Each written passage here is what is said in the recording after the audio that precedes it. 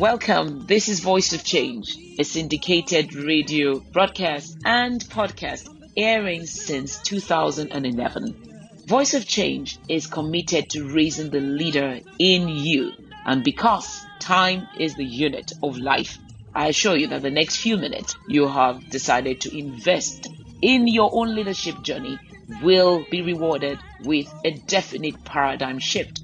Stay with me on Voice of Change. Today on Voice of Change, it's one of those uncomfortable broadcasts. Uncomfortable because I wonder why we need to repeat the same thing time and time again.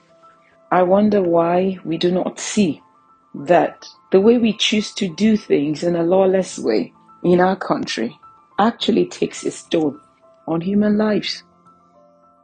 I wonder why we don't connect the dots between our actions today and the consequences afterwards. So maybe you vote in the wrong candidate because you were given 3,000, 3 million. It doesn't matter how much. But maybe 2 years into this, your candidate's tenure, the 3 million, 30 million is long gone. It doesn't take long under this state of affairs where during this broadcast, as I'm speaking, the dollar rate is changing. It does not take long for 3 million, 30 million to be blown up in smoke. And maybe your son has an accident playing football, a real football accident this time. Not the kind of football accidents that people have alleged that children had and they have chemical bonds. No, a real football accident, and he's at the hospital. You aren't there. Let's say, and as a Nigerian we say, God forbid, 3 years down the line, 2 years into the tenure of this incompetent individual that you voted into office because of money, your son is in an accident. Like I said, God forbid. And he's taken to the hospital.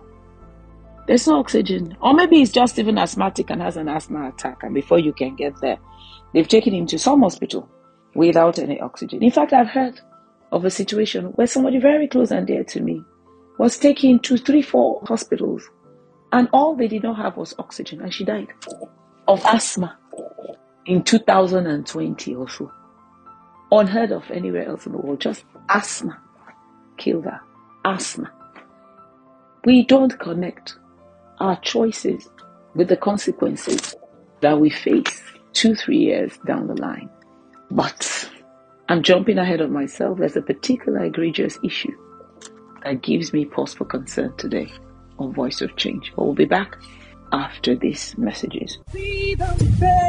Voice of Change is sponsored by EB Consulting and Awesome Treasures Foundation Partners. Subscribe to Voice of Change podcast today on iTunes and Spotify, and don't miss a single episode. Welcome back to Voice of Change. I'm your host, Olajumoke Adenowo, and you can reach me at Jumoke Adenowo on Instagram. You know what? Nigeria has finally gotten to be the first at something, like the greatest of all time at something. Yes, maybe you should applaud. Well, let me tell you what it is at first. We are the world's leader now. And guess what? Collapsed buildings. Yes. There are more collapsed buildings in Nigeria than anywhere else in the world. Can you imagine that? Most of these collapsed buildings are actually in Lagos State. They're actual parties who are tasked with dealing with such issues. There's actually a process. However, no less than 18 incidents have happened in the recent past. And again, on Sunday, the 4th of September, there was yet another collapse of a 7-story building under construction on Oba Idowu Oniru Street, Lagos State. Came down around 3 a.m. on Sunday, September 4, 2022, and claimed the lives of 6 persons. And these building collapses that we hear about, they are just the tip of the iceberg. These are the ones that we hear about. There's a lot more going on that we know nothing about. Sites that are cleaned up under the dead or cover of night, or just never reported to anyone, maybe because people did not die or those who died are unknown. where do we start?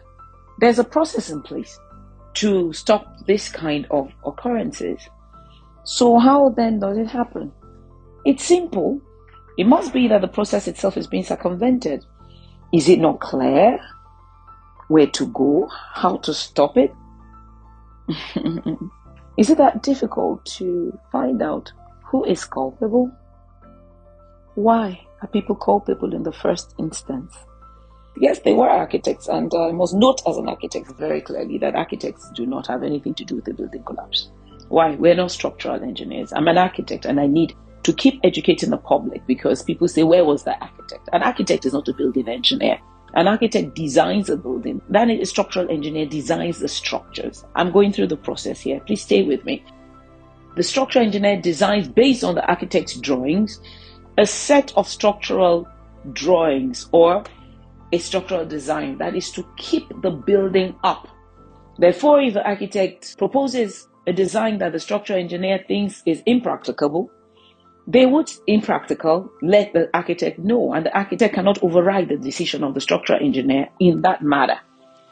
This set of designs, including the MEP, including the mechanical and electrical drawings, or the services drawings, or we say MEP sometimes, go to the ministry, and they are vetted by the ministry. I have given a generic and broad-based process that would apply to any state. The statutory authorities are then tasked with vetting the drawings and ensuring that the MEP, in some cases, some states don't require that, which is the electrical drawings and all. This is to make sure, for instance, that the building does not go up in flames because of problems with the electrical engineering. They make sure that these drawings pass the test. Even after approval is given of the structures, the architecture concerns matters like parking. Are there enough parking spaces? Your guess is as good as mine. As you go around Lagos and see developments, are there parking spaces? Minimum 2 parking spaces per dwelling when it comes to residences. And then the code differs depending on what the development is. Is it a mall? Is it a hotel? Is it a block of offices? There is a ratio of occupants to parking spaces that are allowed. And the ministry is supposed to make sure that this is adhered to. Now, your guess is as good as mine. Is this adhered to? That is it with architecture. Setbacks. I've seen buildings that are literally looking into other people's properties because there are no setbacks. In most cases, 3 meters from the side fence, at the back, 3 meters, in front, minimum 9 meters. In some cases, might be more. These are the minimum standards. These are the standards that are looked out for in architecture. Cross ventilation. These are not things that make a building collapse. That is architecture. This is a bonus to you, my list. That is architecture. But when it comes to structures, yes.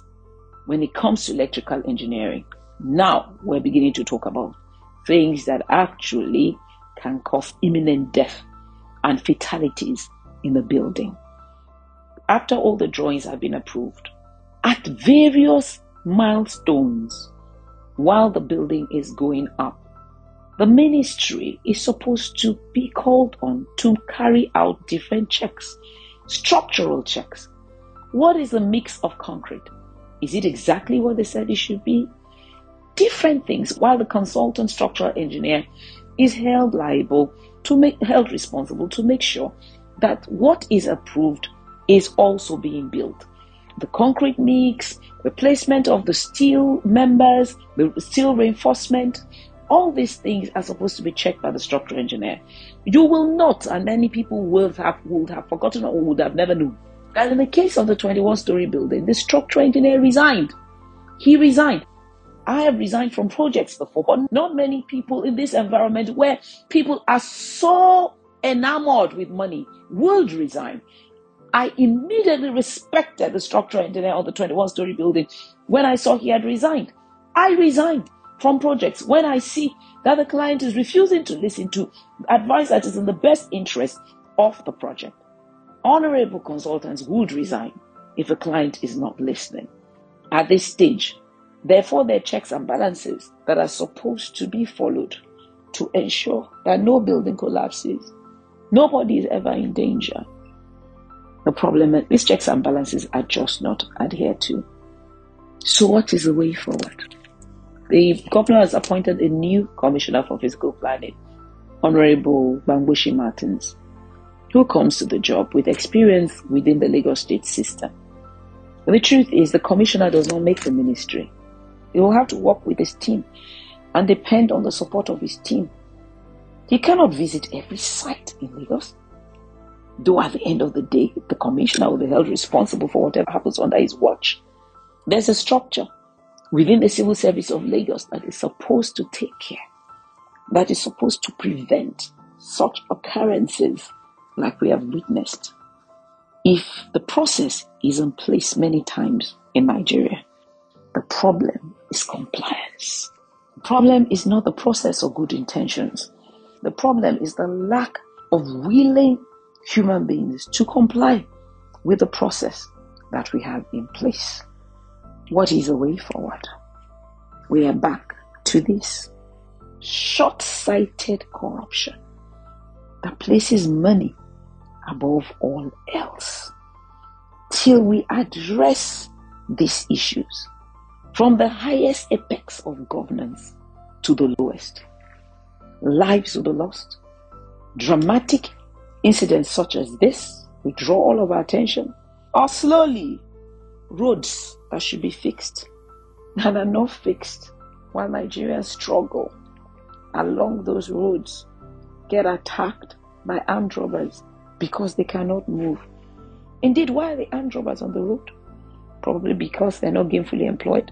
Probably because they have a total lack of role models to show that if you work hard, you can actually survive. It's systemic. What is the way forward? Like I say always, what is your project 2023? What are you doing to make sure that you just don't become part of the problem, but you are also part of the solution? Who are you educating? What steps are you taking? 2023 must be different. This is a landmark. Let's make 2023 a move forward and not a step backward. Thank you. It's time for change.